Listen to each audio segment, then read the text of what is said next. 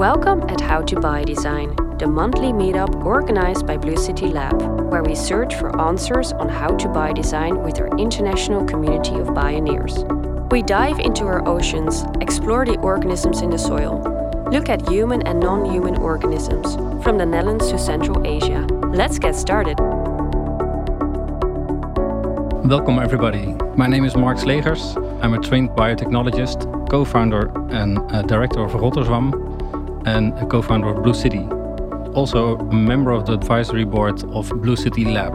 Today I'm joined by Jennifer de Jonge from Nest Architects for the Animals. I want to give her a warm welcome as well to be my first co-host. This is my first host session, so I'm looking forward to our special topic. Today we're going to dive in the world of insulation solutions from nature. First of all, isolation has always been an important topic in modern housing, but it was always been a struggle to stimulate the public to act. With the rising prices of gas we need in Holland to heat our houses, the need of insulation in our houses will never be so important. We will address this need later on in this conversation. But first, let's get more into insulation from nature. Jennifer, please, can you introduce yourself, what you do, and where you get your inspiration from?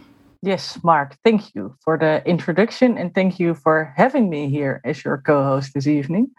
For me, insulation is, I'm co-owner of Architects for the Animals, Nest Architect for the Animals. And what we do with Nest is creating the natural layer over the built environment. And one of the things is indeed building nests, but also getting houses to be insulated in a natural way. So one of the topics that I'm most interested in is how we can insulate with sheep's hairs, so with wool. In the Netherlands, we have a lot of wool left over at the moment, and it's not being used. It is possible to insulate your house with it, but there are some difficulties with this whole process of getting your, documents right, the right. R value on the wool. And one of the things we want to use it for is on top of the buildings, because we do have a whole process going on of getting green rooftops.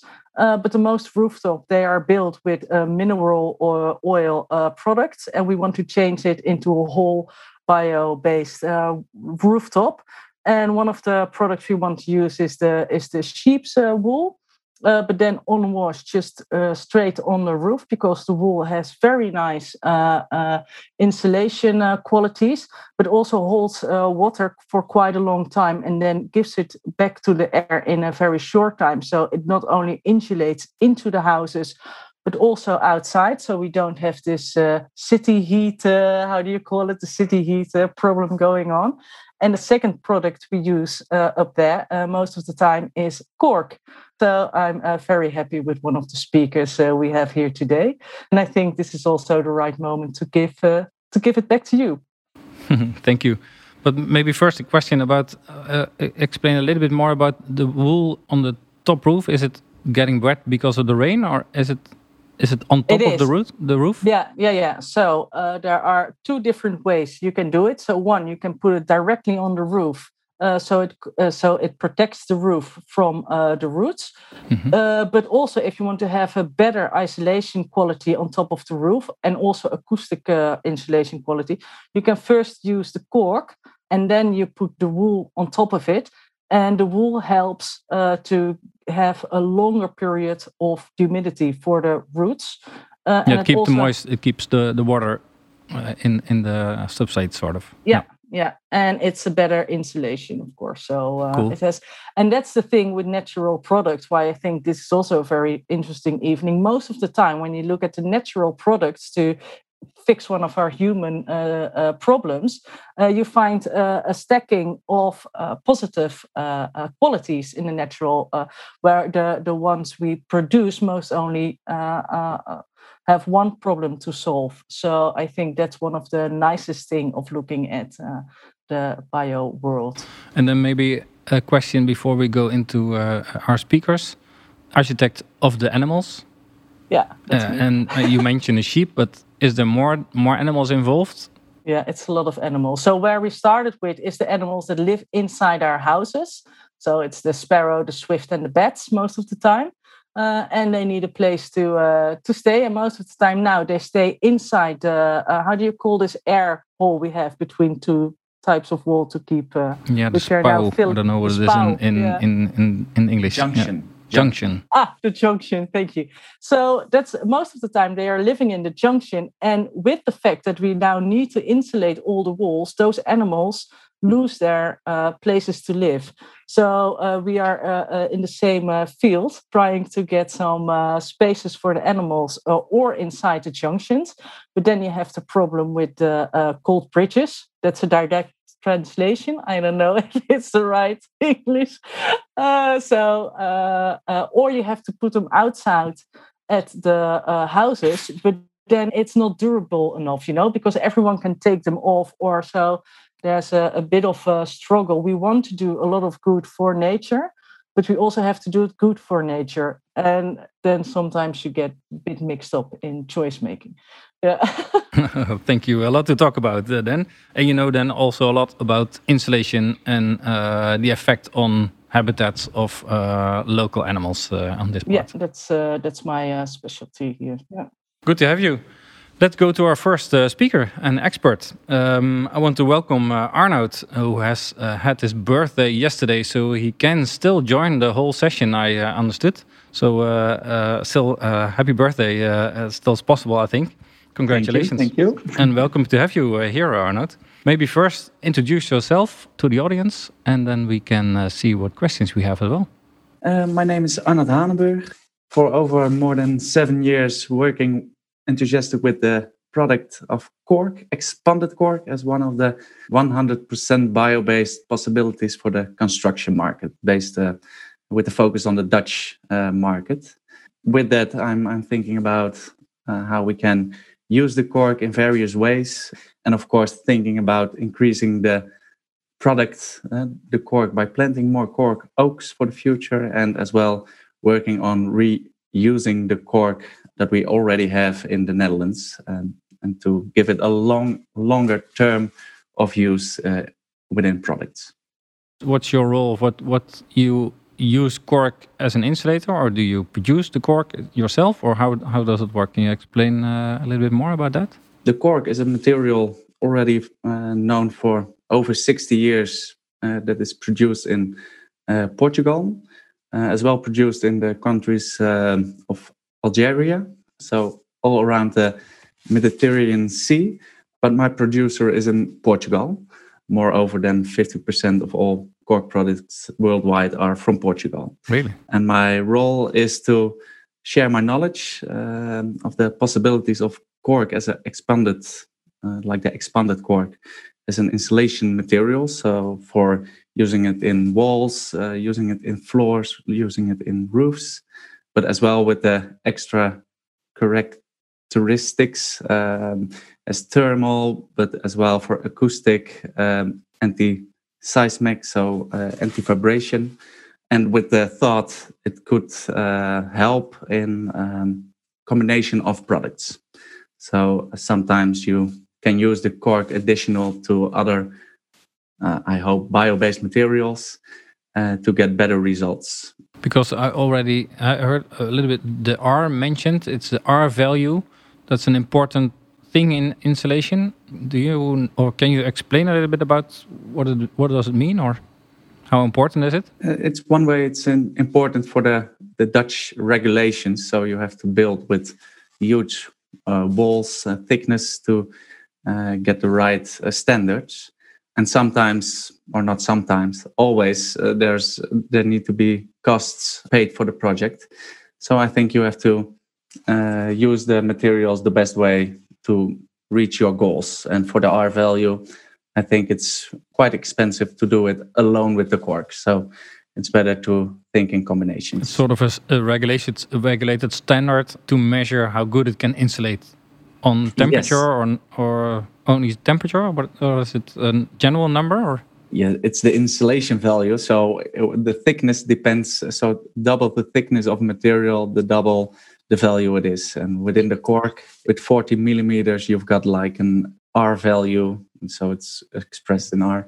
And how did you get the interest for cork? How did that work? How did it land up on your plate? Or because I have a little bit of cork here, but this is not the cork you're talking about. You have the expanded cork, and I don't know if this is expanded or. No, that's not expanded. It's a cork stopper from the bottle. I think a granule cork, so not a fully natural cork, but. It's one way why I was triggered, of course, Mark. So okay. By drinking a wine, but I already had seen the product during a previous or the year before, and they had the statement it was 100% bio-based, that material. And I've never seen it, and I touched it, and I thought, wow, it's beautiful. So I was diving into it, and a year later, I was in Portugal and investigating more to see if what I was reading and what they were telling fits what I was seeing as well. Yes. And the first thing when I heard about it, I thought, why is this tree producing its own insulator? Yeah, the tree, because it's maybe important. It's the bark of the tree. So it's the bark of the Quercus super, the cork oak. And after grown for 25 years, you can peel it for the first time. So you only peel the bark, and it's very irregulated. And after 9 till 11 years, you can peel it again, and the tree is growing. So as well, the volume of cork that is harvesting. By peeling the outer layer of the cork oak, it has the extra stimulants to directly renew the bark, because it's the protection against fires. So as well, the fires known in Spain, Portugal, the huge fires from a few years ago as well, they are mostly because of eucalyptus. And the cork oaks, when they are, of course, not peeled on that moment, so just direct before, the outer layer, the cork bark, is protecting the tree. From fires and Yes. maybe from heat, especially for fires. Especially for heat, actually, but as well for fires. It's very warm in the south of Europe, where the cork oak functions, like in the Alentejo, and as well the leaves are able to close the cells, so they vaporize less, and so the bark is having the function to insulate the tree. And that's also because looking at insulators from nature, is it specifically that cork works on locations where you also need the fireproof part, or is it? Well, it's known that it's used within high pressure of heat. So one of the functions beside of the thermal, the R value named before, you've got also the function that it lowers the heat stress within buildings. So if you've got 20 centimeters of cork, it will take you 13 hours to have the heat across the material, like as well for other bio-based materials. A lot of are known to have that function. So what was the direct question, Mark? Is the cork especially focused on using it in a location where fire resistance is an important part, or is it more broadly usable, or how do you look at cork or natural insulators in No, it's more broadly usable as well, but as well for fire safe solutions. But then the cork is one of the materials within it. So in fire doors to protect rooms, you've got metal, but within there's expanded cork. In the aerospace, you've got cork functioning in the heat shields.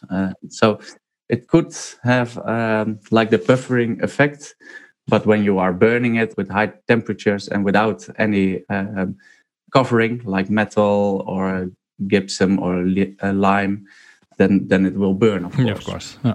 What's the life cycle of cork? Because you mentioned that it takes about 24 years to grow cork. Then you can harvest multiple times. And what I really like about it is that the tree stays intact, so you don't really harm the tree. It's sort of, you can harvest it and it doesn't, kills the tree, and then you have to plant over, so you can reuse it.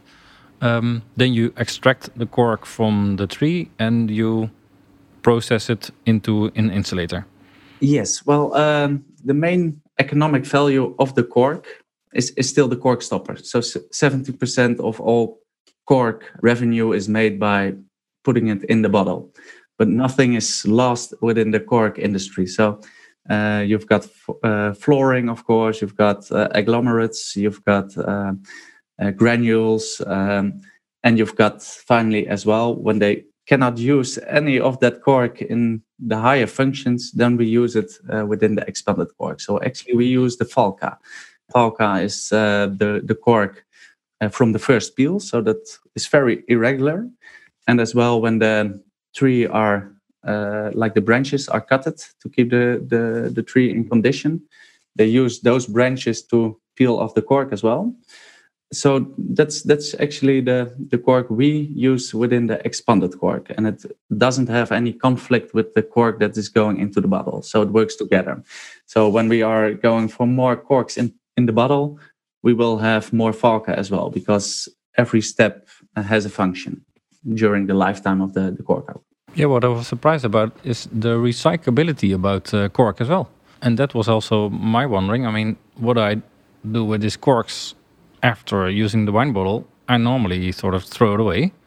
But isn't it logic then to see how we can recycle this into an insulator, or is that? Yes, logic it is. But actually we need to try to not only for the insulation, but like a higher market value for it, because it's quite costly to recollect all the corks, to granule them, to give them back a function.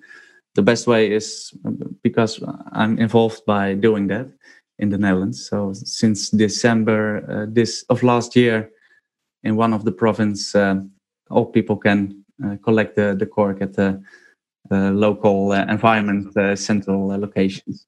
It's useful to not throw the cork away, because it has grown for 9 years. Yeah, yes. Definitely. Now I will never do it again. Thank you, Arnold, as well. Can you mention your biggest challenge? That one, and another one I'm looking really forward in, your favorite project you've done the last several years? Biggest challenge is, I think, certification, and in the end, price, right? So the acceptance from the market. And I'm very happy that it's growing, the attention for it, the functions where the cork is used into, because it is an insulation material, but we also use it as a facade, so the outer skin of the buildings. We use it in combination with the green roof system. Jennifer also told already something with it, and I know they are also testing with sheep wool, so maybe it's combined with what you are doing already. And they are making floaters for it with green, so within ponds. So all based on what the properties are of the material, also outside of pure insulation material. And in the Netherlands, I'm very happy that we are willing to pay the price, because we know the value. But in the end, I hope we can use the cork the best way intended, because we have a huge demand for materials. So if we can also have the same effect with 30 millimeters cork in a combination, then we better do it with 30 millimeters. Yeah, so we can double the effect. But that's then because it's limited available, or because you mentioned that the biggest source is coming from Portugal. Yes. Isn't it possible then to grow cork trees all over the world, or? Yes, but it's not so easy to as like tomatoes. So if we want more cork for the future, then we needed to plant like 24 years ago already. Yes. Yeah. So in the end, it is expanding every year. Okay. So and maybe some people think, well, the cork is going backwards. But in absolute numbers, there's getting more cork on the bottle, but there are also increasing like lots of bottles. So it's still in the rise, but it's slower. So I think it's good to realize that it's a renewable material. It's you can grow it, but you have to think forward. And in Portuguese, they say the eucalyptus tree you plant for yourself, so it's fast economic gain. The walnut for your children, and the cork oak for your grandchildren. Really nice. Yeah.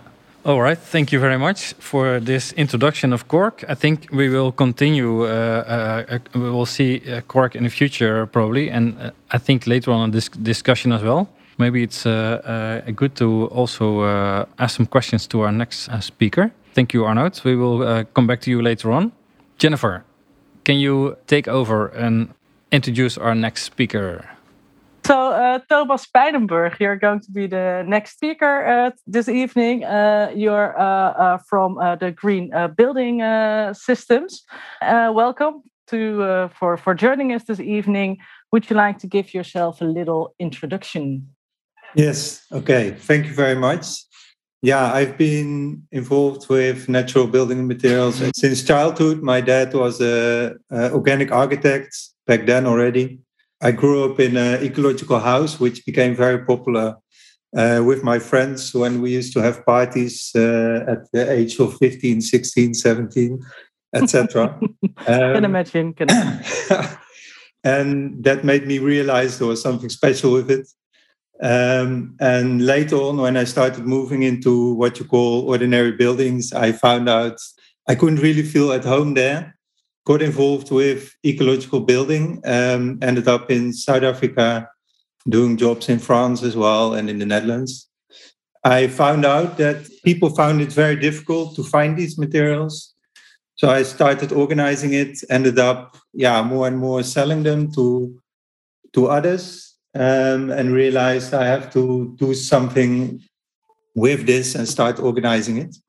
And from there, Groene Bouwmaterialen was born. Groene Bouwmaterialen is a web shop which has about 50% professional customers and about 40 to 50% private customers. And then the new development came that more and more people working at these building companies also started to call for their customers. And then we organized that. But then we realized it's a completely different game. So that became actually Green Building Systems, whereby we are the importers of a few brands, including Sheepwool from Isolena. We use it as well for Okay. And we have been collecting Dutch wool the last months. It was very hard to get it to the factory.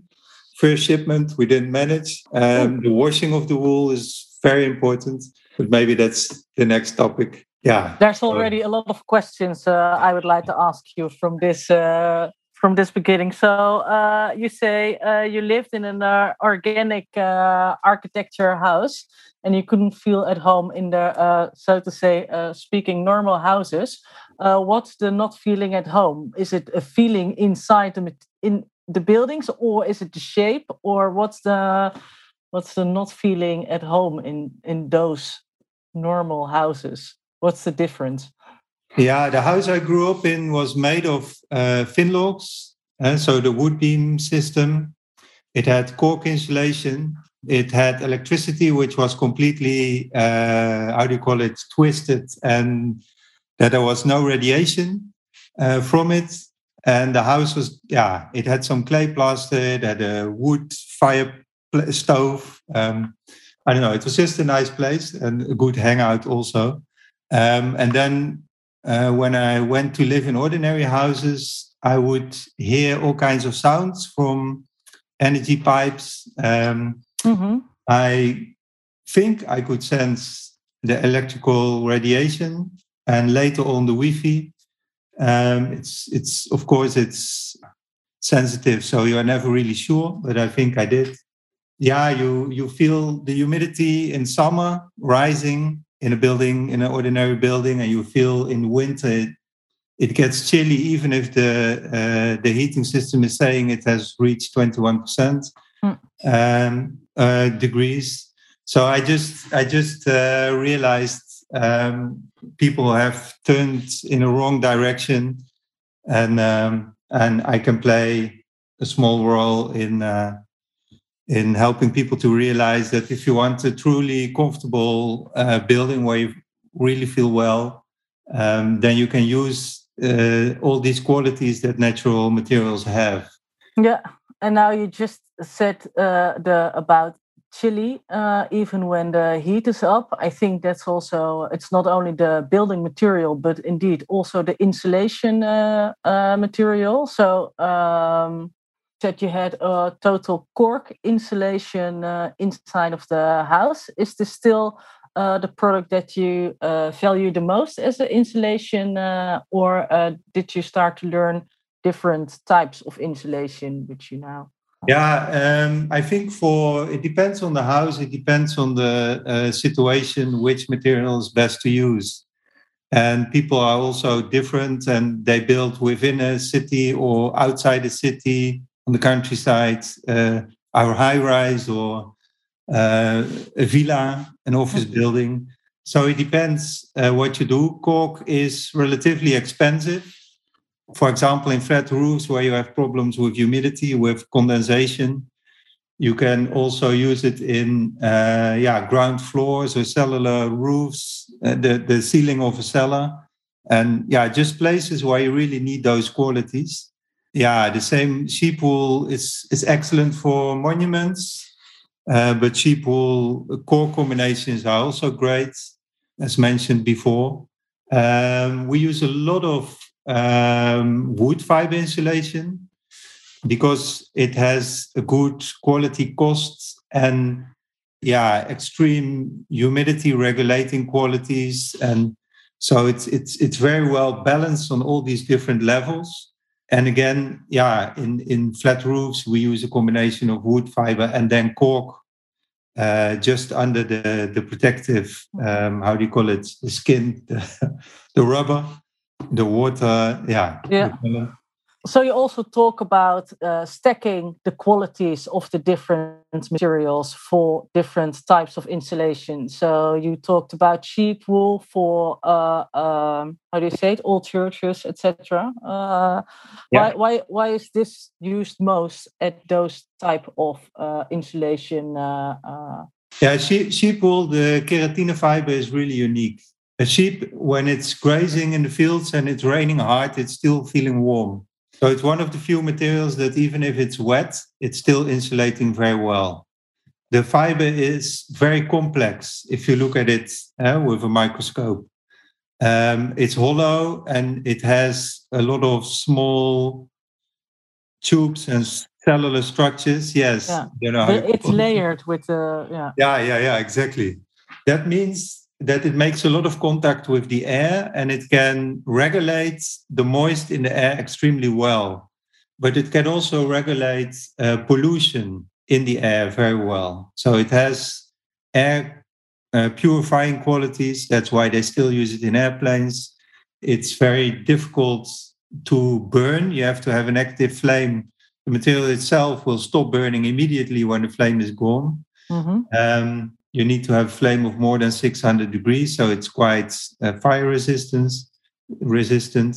You need to protect it from bugs, of course. So there were huge problems with wool insulation in the past if it wasn't treated properly. And a lot of wool insulation brands, they use very ecological advertisement, and at the same time they use biocides to protect the wool. So that's a bit weird, but it happens.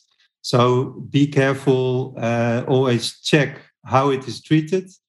It's also the reason why we cannot use just any wool. You have to really wash it well, send it to the factory, return it, that it cannot be eaten, and it's treated in an ecological way. About this treating it the most ecological way, when is insulation material green enough to be on your web shop? Yeah, we want materials which has as little as possible. So a lot of like negative or flux insulation has polyester binders in it or Bico binders, and with some brands they are above 12%, and we prefer they are below, for example, 6%. So we have a Dutch brand of flux insulation, and we stopped selling it because they keep the level of binders quite high because it lowers the cost. Yeah. And in our eyes, this means that it's a hybrid material, and hybrid materials are difficult to recycle. and they cause microplastics. And I think what we are trying is to work in a different direction. We want truly circular bio-based products. If the building gets abandoned and breaks down, it should all disappear quite easily, and it should be able to compost. Yeah, we always say at Nest you have to design end of life, and it should be compost. So the compost of the future. So everything you put onto market should also be possible to compost after you sold it. So you don't have the responsibility anymore for the material. So that's, I think that's... do you have any advice for the pioneers inside this group on material innovations that you would say, I would really see this material as a possible insulation material for the future, as put all your research interest into? Yeah, I think we need as much diversity as possible. Human hair is said in the chat here. Yeah, so diversity is what we need. All kinds of materials, all kinds of sources. Yeah, that's what's needed. It's not that everybody is going to live in straw buildings, because then we will have too much monoculture and everybody eating bread only. It's not all going to be hemp. It's not all going to be, mycelium. But all these materials will play a role. It's not all going to be cork, because we have to plant a lot of corks. Hopefully we will plant a lot of corks, because we want to keep things thinking longer term. Yeah. So if you think about local? Yeah, local. We need more local production. At the moment, we do import, for example, Butex wood fiber insulation from Schwarzwald, because that's relatively local. The Dutch flux insulation comes all the way from Eastern Europe, so it's actually less local. So we need to truly think local and have smaller production units instead of bigger factories. I think that would be ideal, maybe with robotics or whatever. Yeah, as I said before, diversity. So we don't need the same type of material. In the past, people used to build different in the Netherlands than in south of Germany, than in north of France or in Spain. And it's logical that we use different materials at different places. So we also have two types of materials we use now. It's like new houses or new buildings that are being built. Then it's always possible to use, of course, all the dry materials but the material that is used for the cavity walls, I have not found any 100% natural material that you can just easily put into the hole inside the wall. Do you know? Yeah, you know which type of insulation. The cavity wall, yes. Yeah. And I think most of them are minerals or oil-based materials. Do you know any cavity wall after insulation system that's 100% bio-based? At the moment, I think it's only cork. And the best is to combine the cork with a binder, like a glue. The same what can be done with EPS. How do you call it in English? The piepschuim. I think it's EPS as well. Yeah. Foam. We do have a bio-based EPS in the Netherlands. It's called biofoam. The problem is biofoam is synthesized, so it's not made from...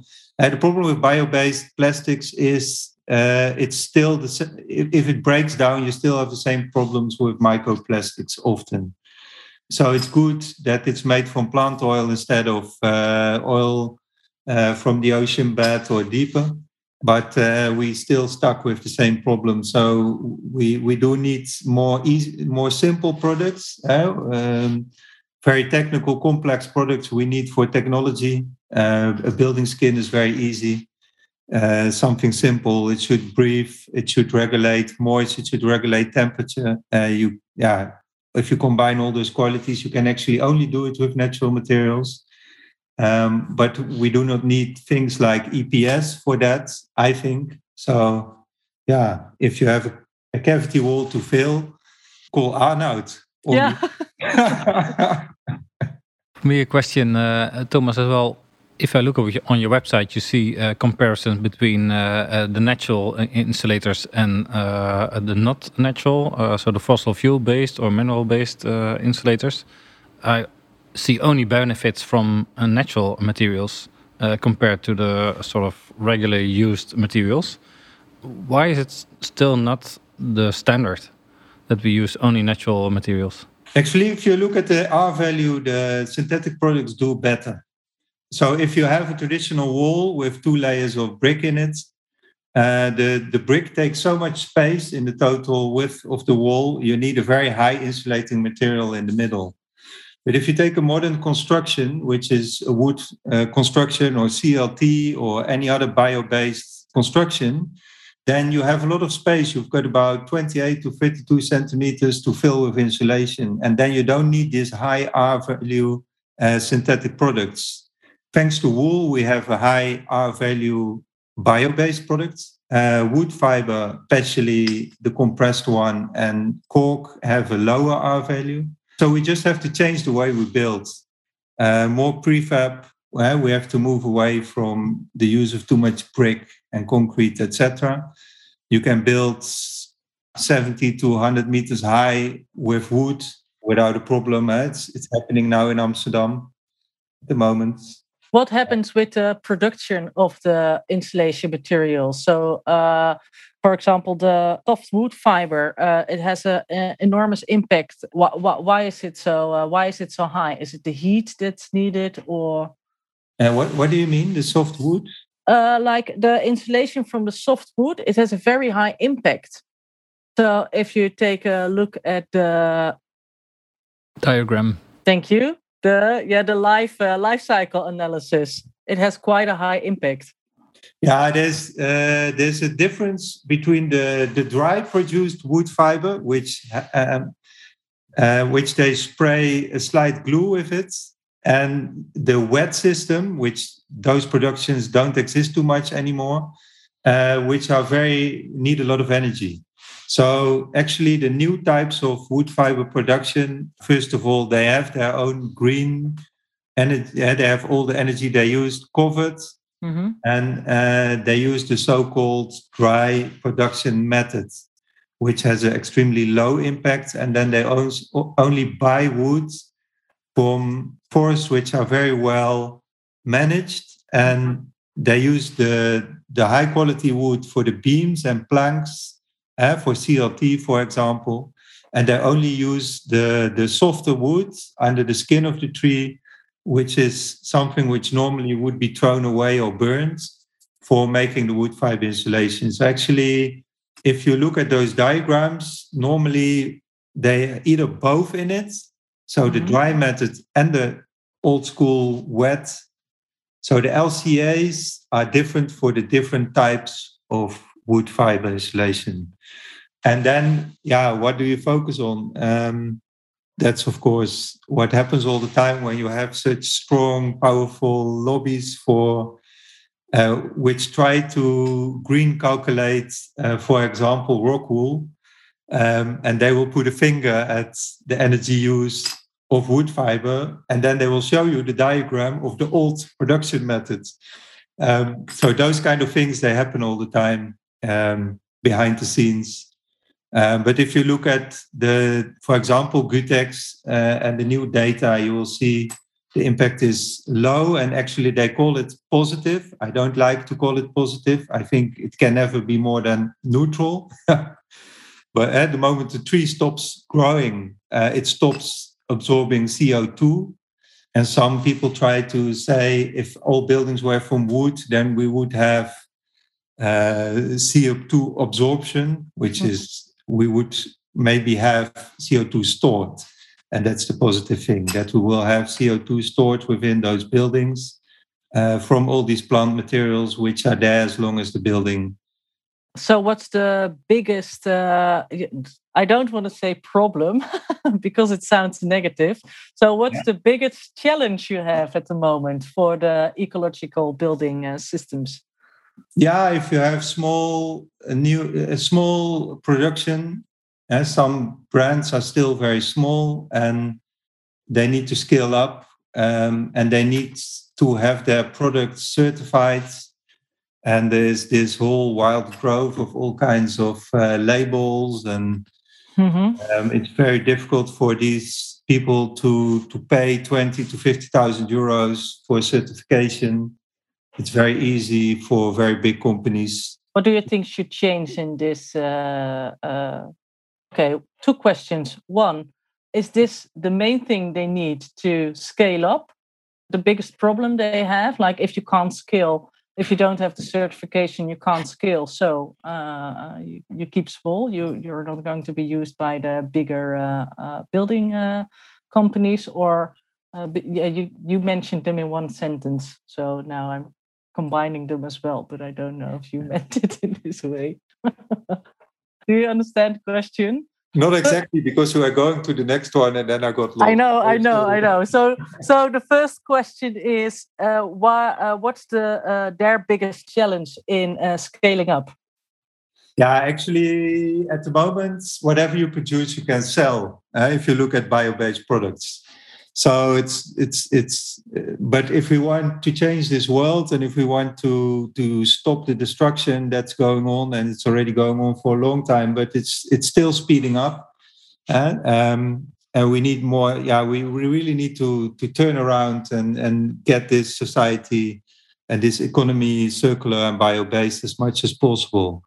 If you want to have the Netherlands insulate all houses insulated by next year, do you think we have enough natural products available to get them all insulated, after insulated? What do you say? Actually, we do, but we'll have to use the whole range from elephant's grass, which grows very fast, hemp grows very fast.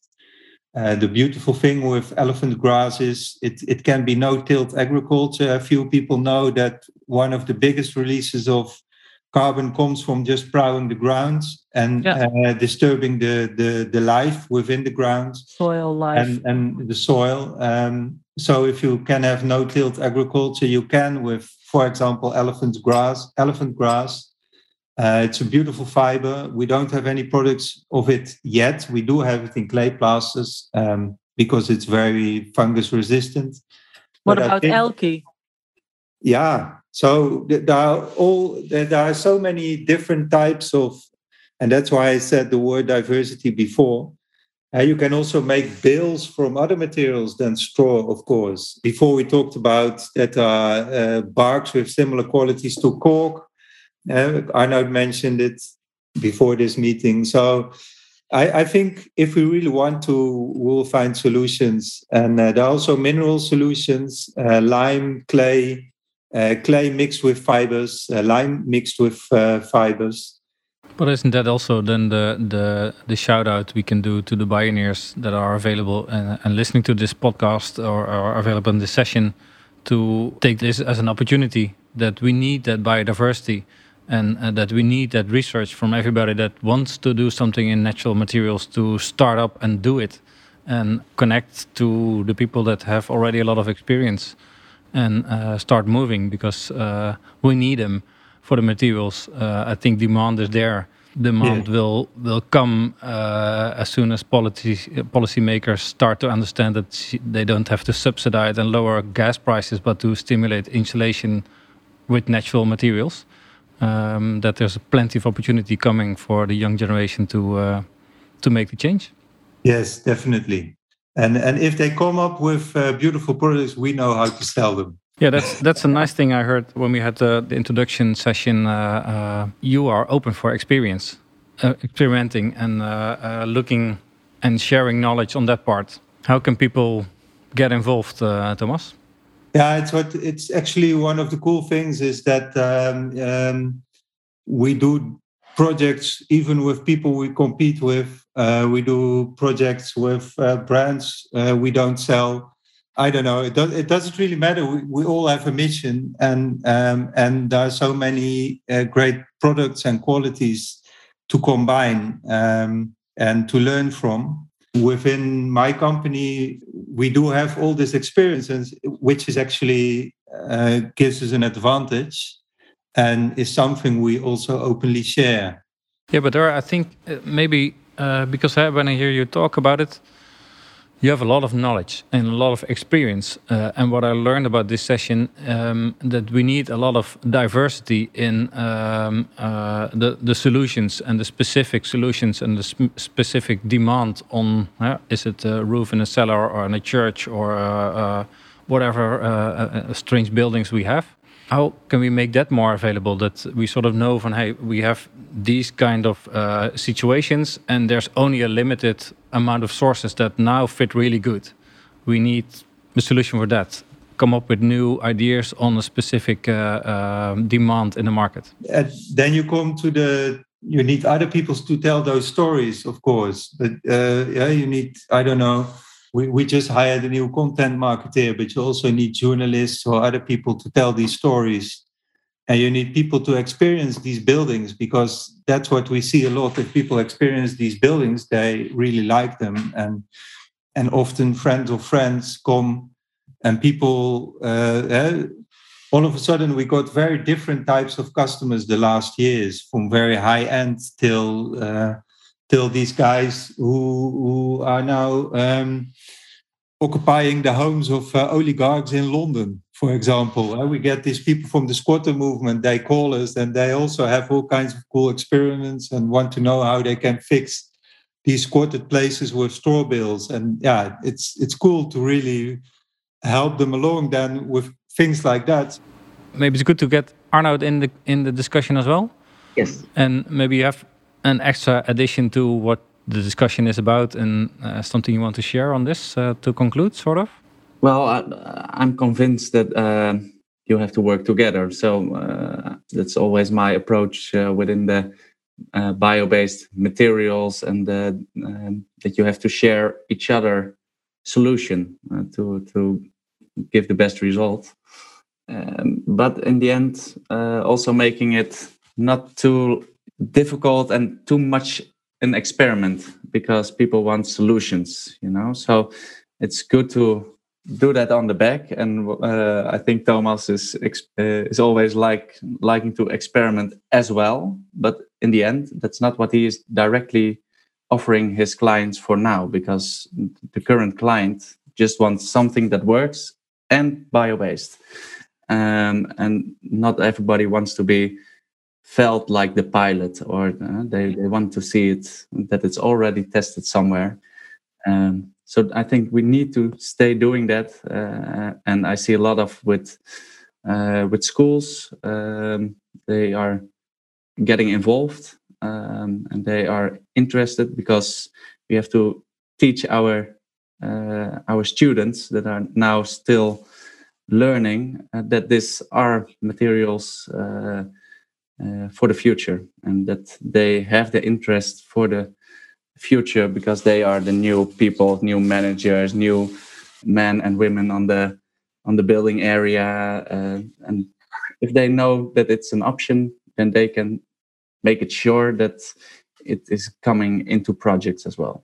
And if you then look at, because that's perfect, getting the education part involved, training the kids, the future generation. But what about the current architects that already can implement it tomorrow? What do you think about that? Yes, but it's, and I don't know how Thomas sees it, but for me, it's more the self-developing customer that makes the decision to go for cork, and lots of the time he's using other kind of bio-based materials as well. But he can make that decision, and if you have only the option to choose your kitchen or the color of your front door, and that's it, then the decision making was already been like 5 years ago.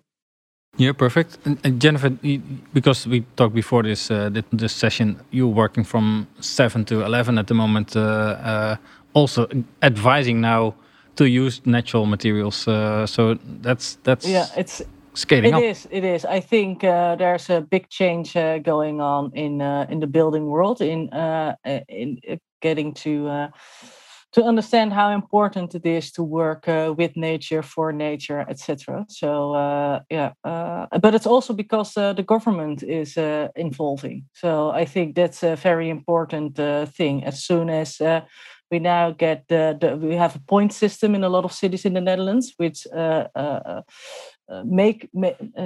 you are obligated to at least get a few points on building also for nature. So it's flora and fauna in all different ways, and you can make your own choices. And we try to make the possibilities there to get it all done naturally as well. So that's a very nice thing. One of the things we did learn last year, that building 100% bio-based, it's still very difficult to get insurance. So we have quite a lot of customers that do want to build bio-based, but at the end can't get the building insured. So that's one of the things we are, that's one of the difficulties. And one of the questions I have with this, what about fire resistance of the most bio-based materials? They don't always score in a very high way. Now, I do think that the cork, because it's the protection of fire for the trees, already has a big fire safe. How do you say it? The score. Yes. So that's an assumption. It's an assumption, Jennifer, because okay. When we are talking in Europe, we are having Euroclass E from Edward. And in USA it's B, so it differs a bit how they scale the Euroclass and fire resistancy of the materials. That is because when you put a fire test on the material, the cork will not directly get away.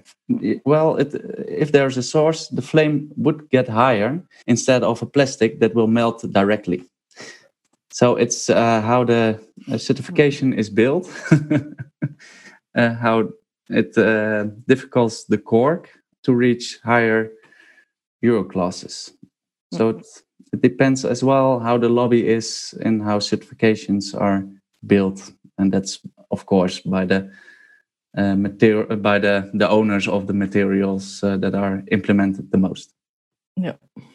Mostly you can solve this problem by building up the wall in a certain way. So using, for example, 22 millimeters of clay board or 15 millimeters of gypsum fiber board, and then class B material behind it like wool. I believe it could be cork as well, but it's classified E at the moment. So we need tests for the future of these complete constructions, not of this material itself only. Because if you want to use the new European Union REI system, REI, it's the whole construction which needs to be certified and not only the individual materials. And that gives us possibilities. So there are at the moment, for example, for Gutex wood fiber, there are tests going on also in the Netherlands. And I think, that's also one of the things for pioneers to focus on. Come with good solutions.